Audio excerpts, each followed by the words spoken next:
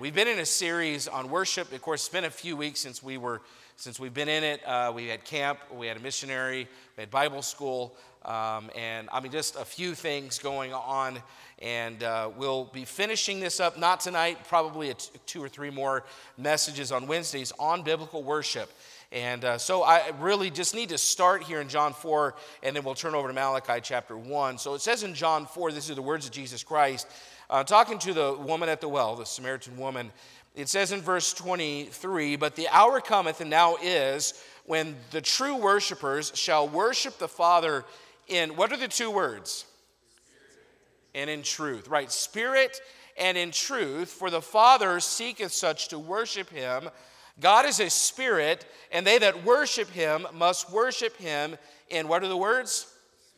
Spirit and in truth. And we won't read Malachi right now, but last time that we were in this series, we talked about the importance of those 2 words and how we ought to worship in spirit and in truth. And I'm going to give you a recap of what we mean when we say spirit, and then we'll move then into the thought of worshiping God in truth. And tonight, the message is very simple. It's just sincere worship. Sincere worship, and how we need sincere worship, because I don't know if it's like this for you. I've been coming to church a long time, and it's very easy for me to look like I'm worshiping and not sincerely worship. And we need to be careful of that as we try to worship the Lord. Let's pray and ask God to help him, or ask him to help us tonight. Father, we need you. We pray for your wisdom and your help, your spirit to move in our midst, God. We pray that you'd illuminate God's word and help us to see where we fall short and where we need to change. God, I pray for your help in Jesus' name. Amen. Thank you. You may be seated. You can go ahead and turn to Malachi chapter 1. We'll be there here in just a few moments. Let me give you just a recap of last time. Last time, the idea that we talked about is what is the requirement for worship. And we started in John 4, how Jesus said you ought to worship in spirit and in truth. And the Bible definition of worship almost always means bowing. And we sometimes kind of define worship however we want to define worship. But if we're going to be biblical, which that's what we claim to be, then we ought to go to the Bible and have no preconceived ideas about what worship really is. The physical posture, if you read the Old Testament particularly, the physical posture of worship was almost always on your face. Even in the New Testament, in the book of Revelation, almost it's on your face before God. The physical posture lends or adds to the definition of worship. Second, the best New Testament summary of worship is found in John 4 when Jesus said, "They that worship must worship in spirit and in truth." And so last time we looked at the word spirit and we focused on the idea that worship must be spiritual. It's spirit. If you're going to worship in spirit, that implies spirituality. That implies that there is something genuine going on. It's not just outward form or motions. We looked at Isaiah 29:13, which Jesus Christ himself actually quoted. Isaiah said, "This people draw near me with their mouth, and with their lips do honor me, but have removed their heart far from me." Ezekiel in 33:31 said, "They hear thy words, but they will not do them. For with their mouth they show much love, but their heart goeth after their covetousness." It just reminded me, I was hoping the guys would put the Love Works banner back up, and they did this week. I was waiting to see how long it would take them. A little bit longer than I was hoping, but they noticed. Love Works is our theme, and if you think about our theme, Love Works, we know the idea of love is it's an action, that you're doing something, but there's not just action involved. God's not just concerned with what we do, he is concerned also in why we do it. And so he said, "They hear thy words, but will not do them." Ezekiel said, "For with their mouth they show much love, but their heart goeth after their covetousness." It's possible to have works of love and have a heart that's going a different direction. See, everything man does tends to degenerate, doesn't it? Everything that we do starts out good and ends up getting worse and worse, which is a good reason not to believe in the lie of evolution. Because evolution says it started off in chaos, it started off disorganized, but it's all getting better, and it just keeps getting better and better. Well, I don't know what news they're reading, but if you look around, things are not getting better. Things get worse and worse until Jesus Christ comes and sets everything back in order for good. Ultimately, though, worship is no exception, in that even worship degenerates from its original intention. See, God has given us a high standard for worship, but our human tendency is to replace it by going through the motions. And if you wonder, I'm not really sure, what's the time frame? How long does it take for worship to get worse? Well, just go back to Genesis and acknowledge that when God, after they sinned in the garden, Adam and Eve were removed from the garden. They had two sons named Cain and Abel. I was just making sure you're awake. I really did remember, in case you were wondering, he doesn't know their names, poor guy. No, their names were Cain and Abel. That's the next chapter. And Cain had already turned worship into something it shouldn't have been. So before you think that, we don't need to worry about worship, we're connected to the Bible and we know the routine. No, we all need to worry about the degeneracy or the devolving, if you might want to call it that, of worship.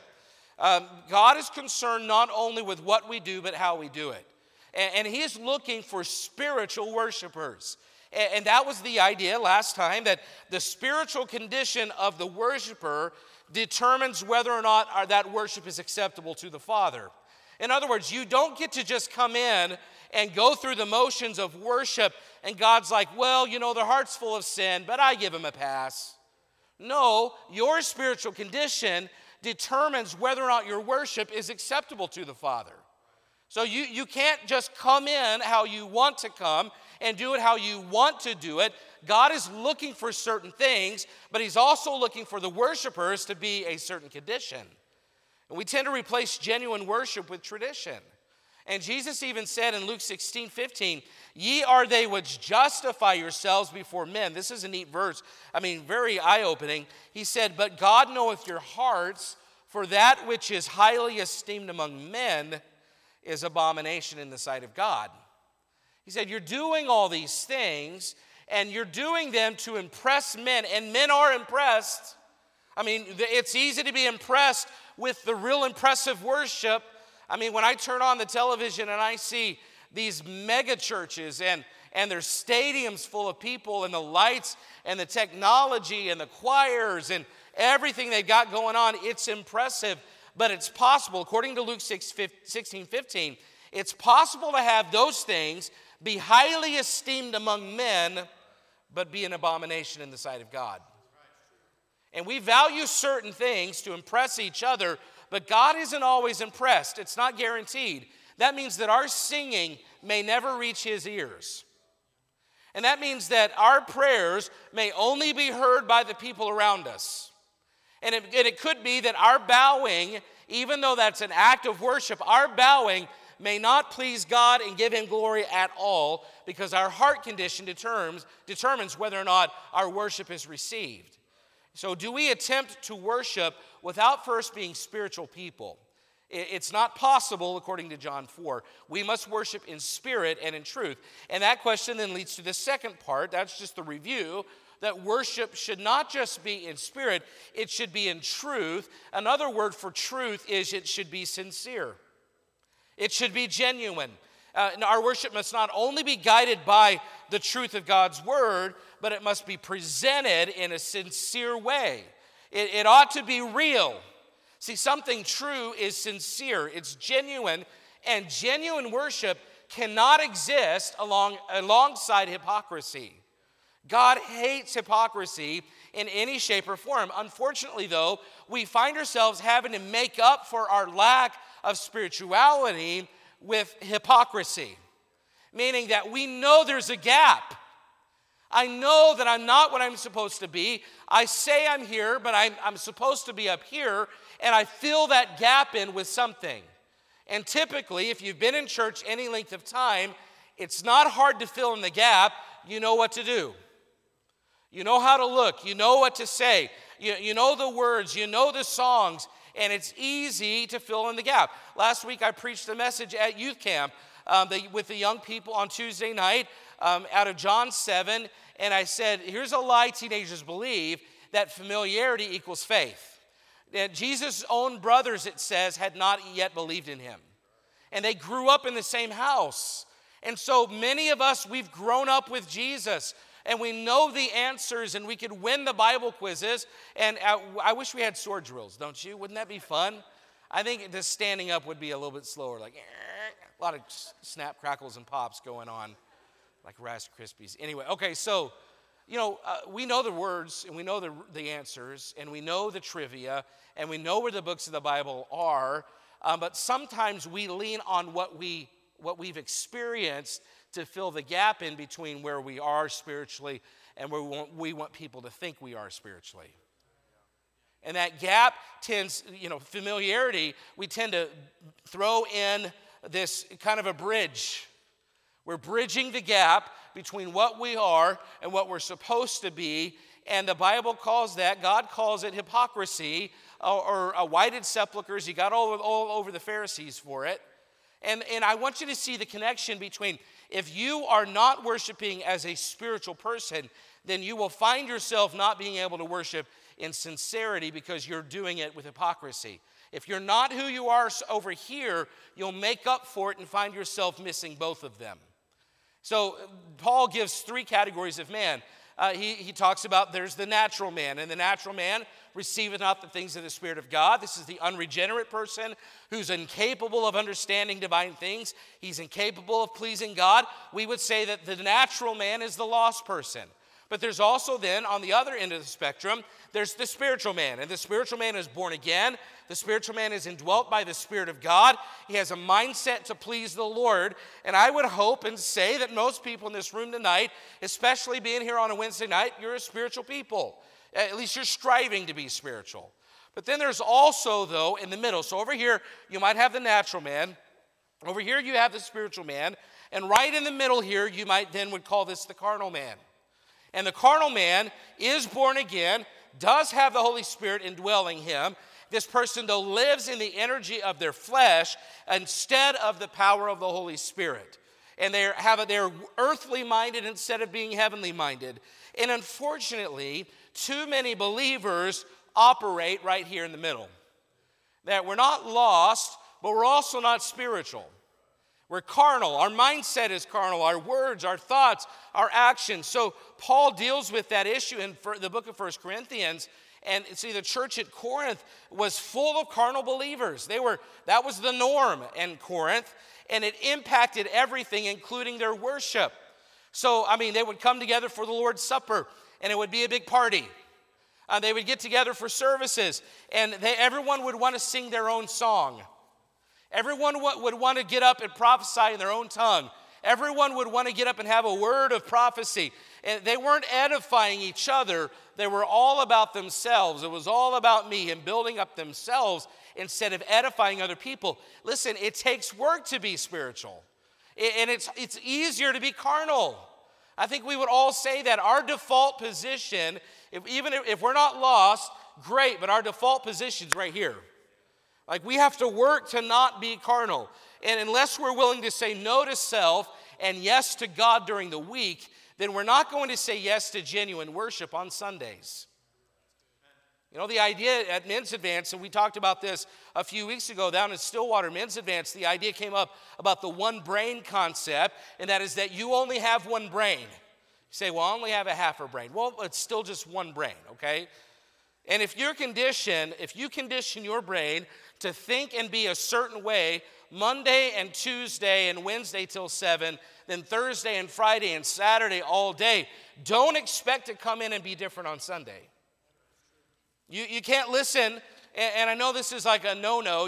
Nobody talks about this anymore, but I think we ought to be careful of it. You can't listen to carnal, worldly music all week and expect to come in and receive a blessing from godly music. And I'm not above talking about worldly music. We need to talk about it more because I don't think we understand how much it vexes our soul through the week. Just to listen to music that not even just the lyrics, but the music that just kind of feeds our flesh. If we're in the habit of feeding our flesh all week, don't expect to come in and really be moved or blessed by a special sung to the Lord here at Eastside on Sunday morning. You can't live in the flesh all week and expect to be spiritual on Sundays. You can't pursue lusts during the week and expect to come in and be content with what goes on in a service. Because you're always looking for something new, something bigger, something to fill your flesh, and it doesn't happen. See, when we're not spiritual, it causes us to be insincere because we have to make up for what we lack. Carnality is counterfeit spirituality. It pretends, it substitutes, and it pretends to be something that's real and exchanges it for something. Really, it's something fake, but we're trying to make it look real. We fake enthusiasm. We pretend to be emotional or plugged in. We put on a show of zeal and love, and carnality leads to hypocrisy because we have to pretend. And if our brain is trained to be, though, spiritual, there will be no need to pump up the worship, and there will be no need to manufacture excitement, because we will be a church that is practiced in communion with God. And if you are a spiritual person who through the week works on your spiritual life with God, then you don't have to pretend. When you come in on Sunday, it's real, it's genuine. Now, I'm not saying that you wake up, or that I wake up even every Sunday morning just, man, I'm so excited about church. There are some days I would say I would rather be sleeping. But as a matter of obedience, I'm going to get up and I'm going to be here. But I'm not always doing cartwheels when I come to church. It's like, Pastor, can you do a cartwheel? I can. I choose not to. Because I don't want you to think I'm a hypocrite. So it's got to be genuine, okay? In the spirit, in the moment when it happens. So, no, but we have to be careful to think, well, I didn't feel like it, therefore there must be something really wrong with me. No, that's just part of being human. Now, and so don't say, well, I read my Bible and I prayed Monday through Saturday, and I still woke up feeling crummy on Sunday. Well, that's fine, that happens. But can you imagine how much worse it would be if you hadn't put in the effort Monday through Saturday? So we've got to train our brain to be spiritual if we want to come in and be spiritual on Sundays. When we're not spiritual, we have to pretend. And the Lord got after the Pharisees more than anybody else in Scripture because they were hypocrites. And the word sincere in Latin literally means without wax. And that sculptures, they would sometimes patch their pottery or their images out of stone. They would put wax to fill in the cracks so people wouldn't see it. But as that statue or that pot sat out in the sun would melt the wax and the cracks would be revealed. And so the sculptors then would put this term on the pottery, and it would say sin cera, which means without wax, but it's where we get our word sincere.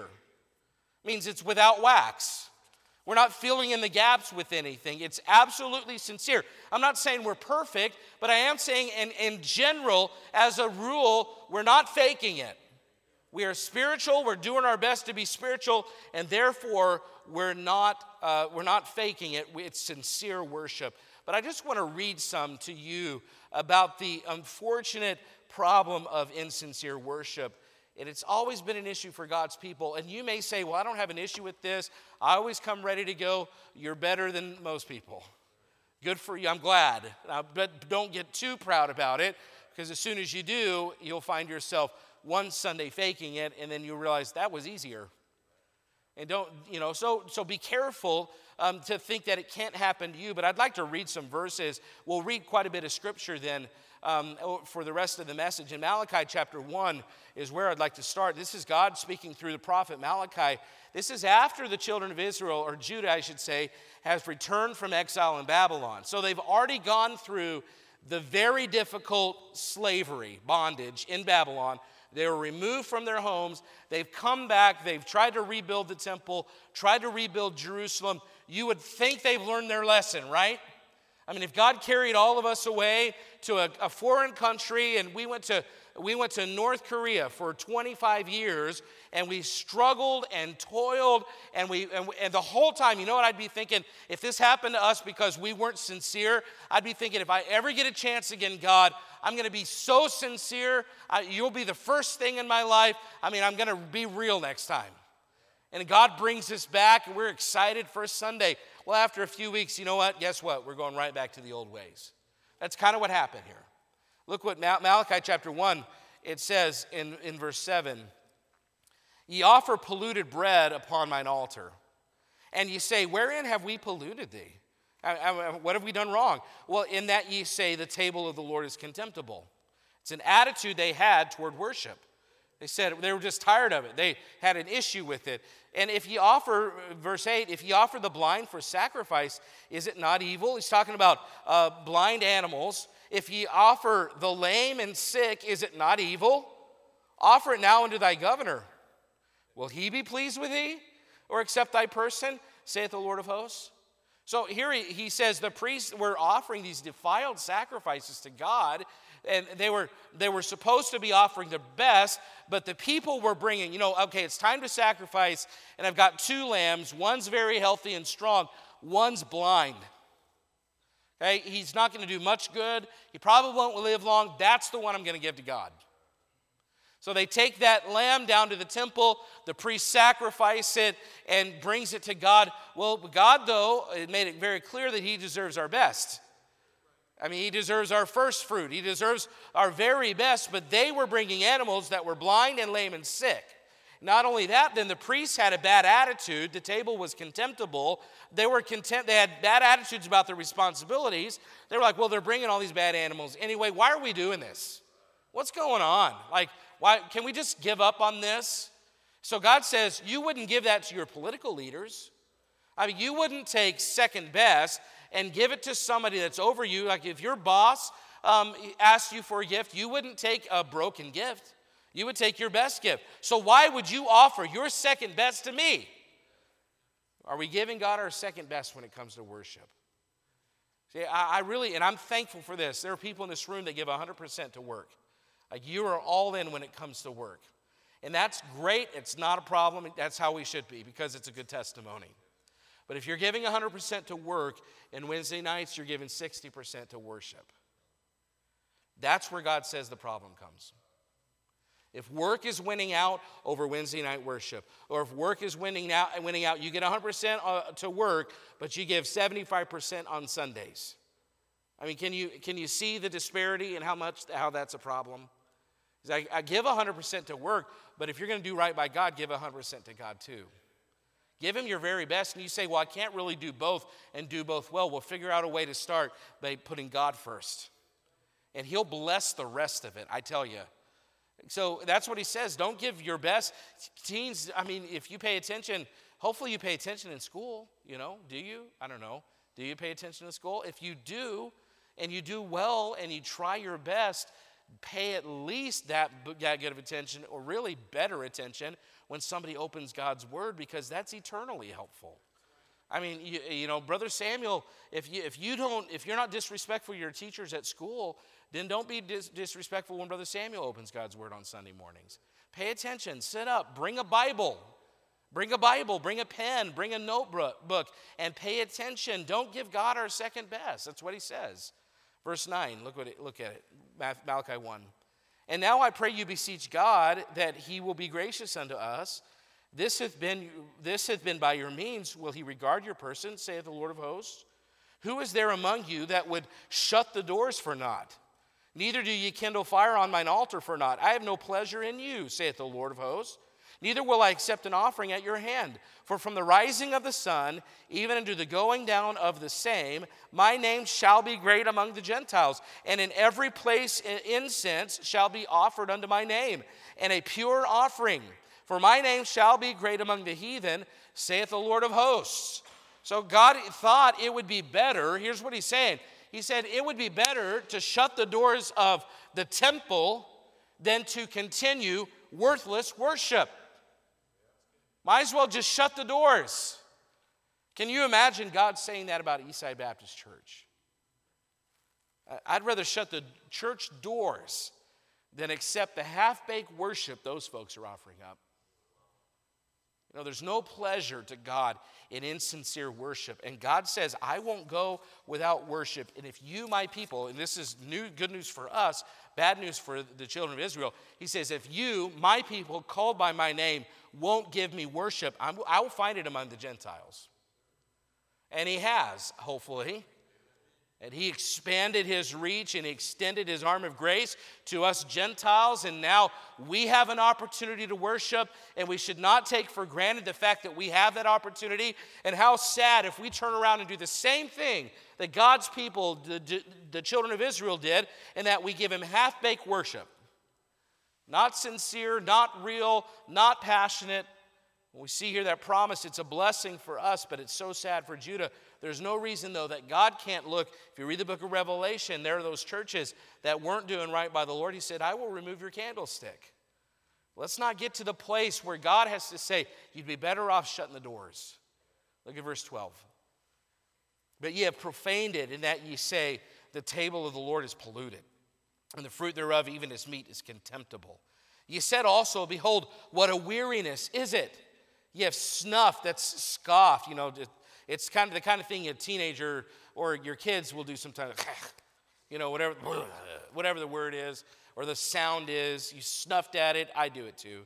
Saith the Lord of hosts. You brought that which was torn and the lame and the sick.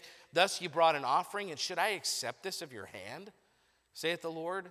Their selfish and insincere worship was unsatisfying, not just to God. It was unsatisfying to them. They weren't getting anything out of it. I mean, even their attitude. It's not that they came in and they were like, hey, look at this animal. Look at the sacrifice we're bringing. Isn't this fun? No, they're like, here we go again. No, their half-baked, insincere worship was not just unsatisfying to God. It was unsatisfying to them. They weren't getting anything out of it. They weren't enjoying it. It wasn't meaningful for them. They weren't content with it. That's what happens. It grows empty. When you come and you go through the motions and there's not anything real about it, you won't be content. You're not going to be satisfied. It's hollow. You'll grow weary from it. Verse 14. But cursed be the deceiver, which hath in his flock a male, and voweth and sacrificeth unto the Lord a corrupt thing. For I am a great king, saith the Lord of hosts, and my name is dreadful among the heathen. He says, you're cursed if you have a proper animal sacrifice and you choose to bring less than your best. And here's why. He says, because I'm a great king.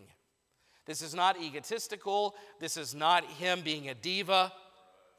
No, he's saying, no, this is justice. This is what I deserve. I'm a holy, righteous God, and you ought to bring something that is appropriate for a king as great as I am. That's what he says. You know, he deserves the best. When we offer shallow, insincere worship to God, we are dishonoring God. Turn over to Amos chapter 5. Amos, it's to the left. We're probably not as many pages over as you think. These minor prophets aren't real long. Amos chapter 5. We'll read some verses out of here as well.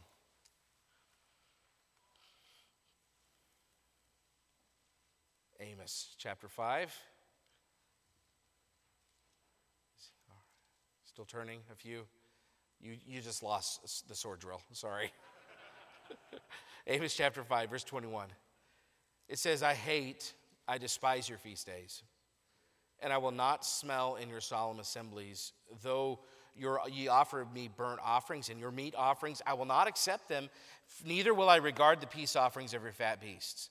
Take thou away from me the noise of thy songs, for I will not hear the melody of thy viols, but let judgment run down as waters and righteousness as a mighty stream. You know when he says, I hate your feast days? You know, in today's vernacular, you know what he would be saying? He's like, I hate Sundays. Here's God. I mean, he's talking about the solemn assemblies, the feast days that he implemented, that they were supposed to come out together as a nation and meet and do this in his honor and for him. And he says, I started it and I hate it. I hate Sundays. Do we worship in such a way that God anticipates our worship or that he dreads meeting us? He said, though you offer me burnt offerings and meat offerings, I will not accept them. He says, take thou away from me the noise of thy songs. He says, I will not hear the melody of thy viols. You can sing all you want to. I don't want to hear it. It's so insincere and it's so hollow that I just want you to stop. Tonight we sang Set My Soul Afire. And there's a lot of good, rich words. Really, that's a very convicting song because it's a prayer to God, basically to say, God, I am not on fire and I need your zeal to eat me up and burn me within me again. And you know what? I imagine, I don't know because I would not want to guess this, but knowing myself, I would say that there's a good percentage of people in our church that sang every word of that song and never once thought, God, would you do this for me? I do it too. I'm not trying to say, well, it's you. I'm saying, I know human nature. I know myself. The most important prayer off my lips from my heart today should be, God, give me zeal. Help it to be real. But I went through that song, and there was a few lines I would have to remind myself to think about it again. It can happen. And if we do it long enough, I wonder if God thinks, just stop singing. Just stop with the viols and the instruments. Just stop. It's so insincere. It's hollow. It's doing nothing. And I hope that's not us. I hope that the very feast which God had given them explicit instructions to observe, through hypocrisy became an offense to him.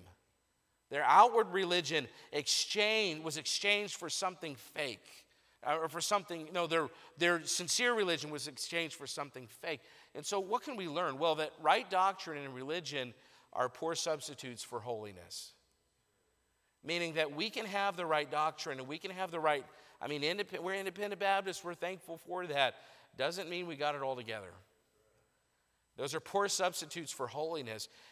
The reason that he was so upset with them was their heart condition. Look at verse 14 of Amos 5.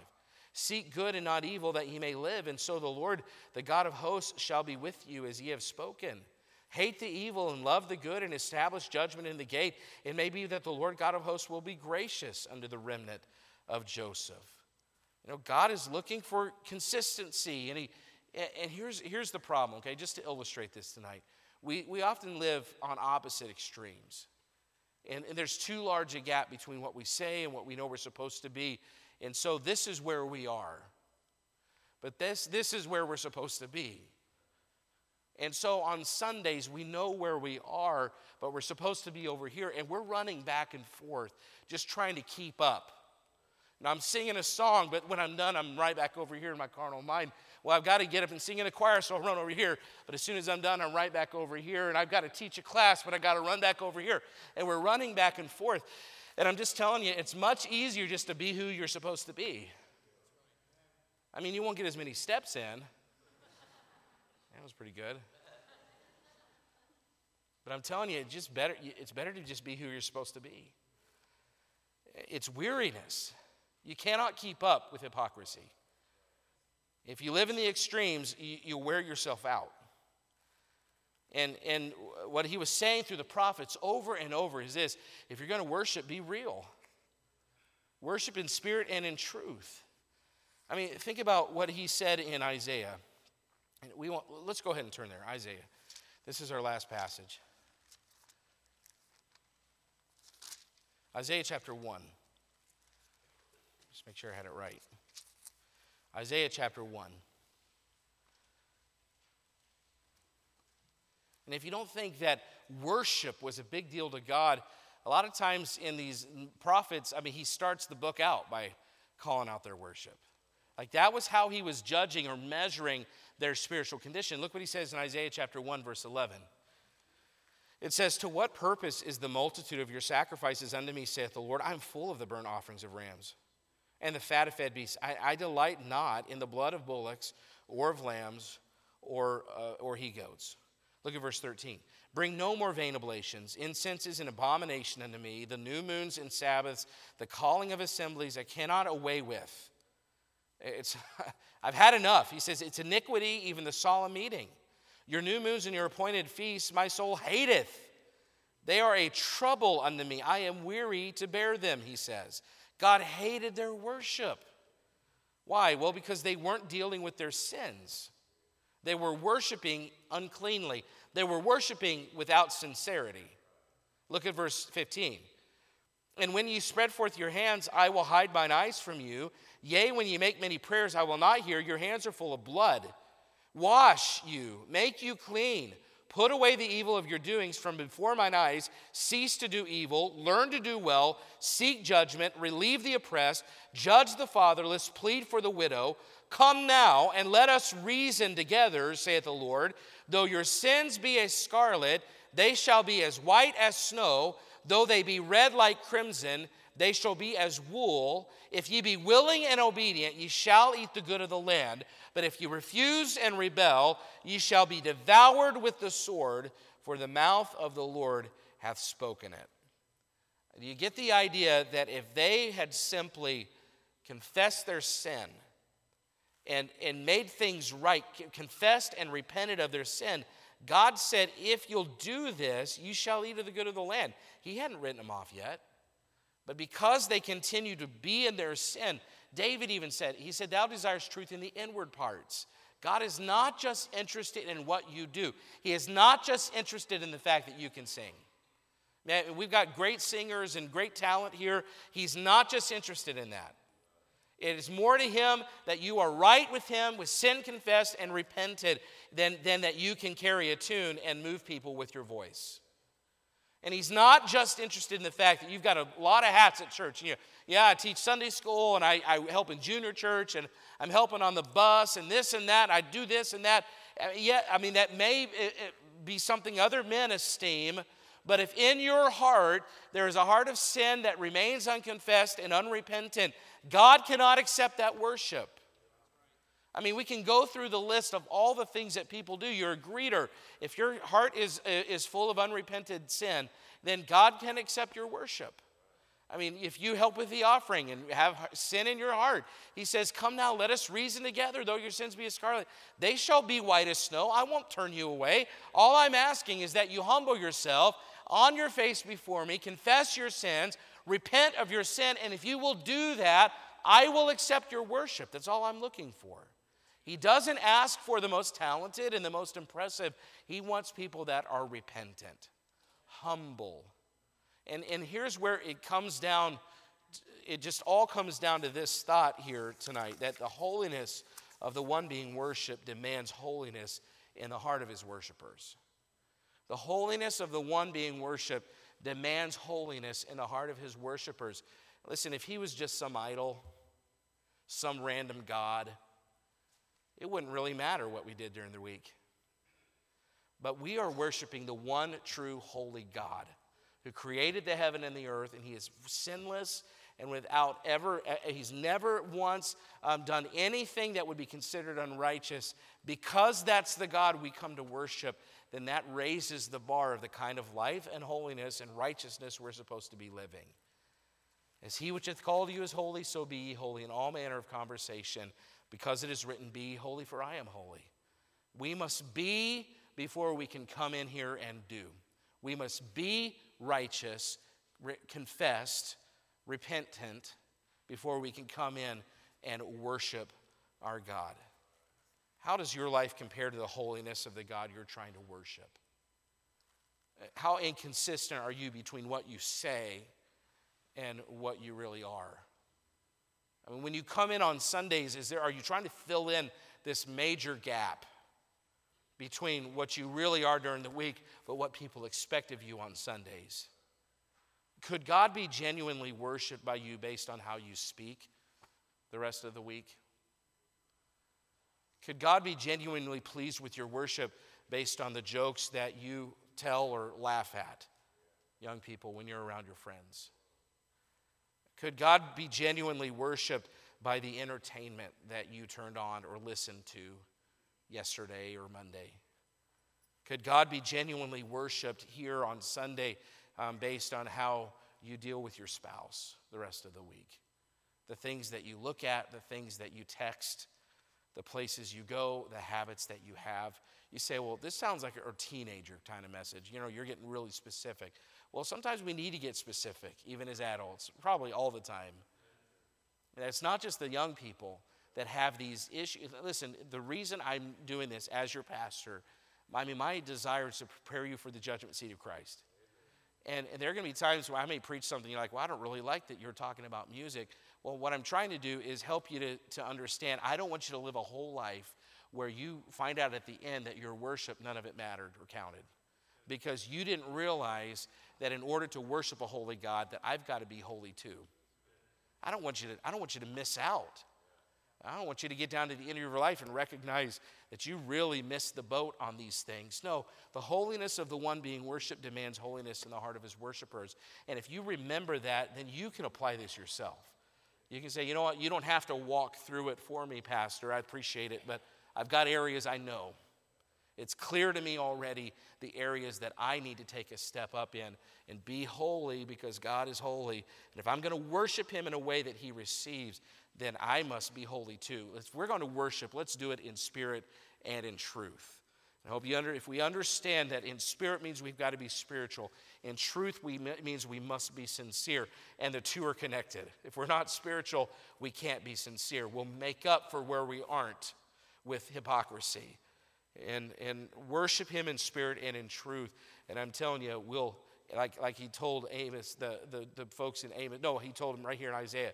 He said, if ye be willing and obedient, he said, ye shall eat of the good of the land. Meaning he is more than ready to reconcile the relationship and come back together and give us the meaningful, content, satisfying life that we all desire to have. So how's your worship? Is it spiritual? And is your worship sincere? I hope that it is. And if it's not, let's do business with the Lord tonight, especially regarding our level of holiness, because the Holy One that we're worshiping deserves holy worshipers. So let's stand together. Thank you for your attention tonight. We're going to have the piano play and Brother Jacob sing a couple verses of invitation. I'm going to pray. And if the Lord's worked on your heart about this tonight, why don't we do business with God? Heavenly Father, I thank you for the truth. And there's a lot here and a lot more we could talk about. But I think this is a message that people that have been doing it a long time probably need to hear. Because it really is easy to fill the gap in with things that we are familiar with but don't necessarily reflect a spiritual mindset. And I don't want to bring worship to you, God, that is simply born out of my experience.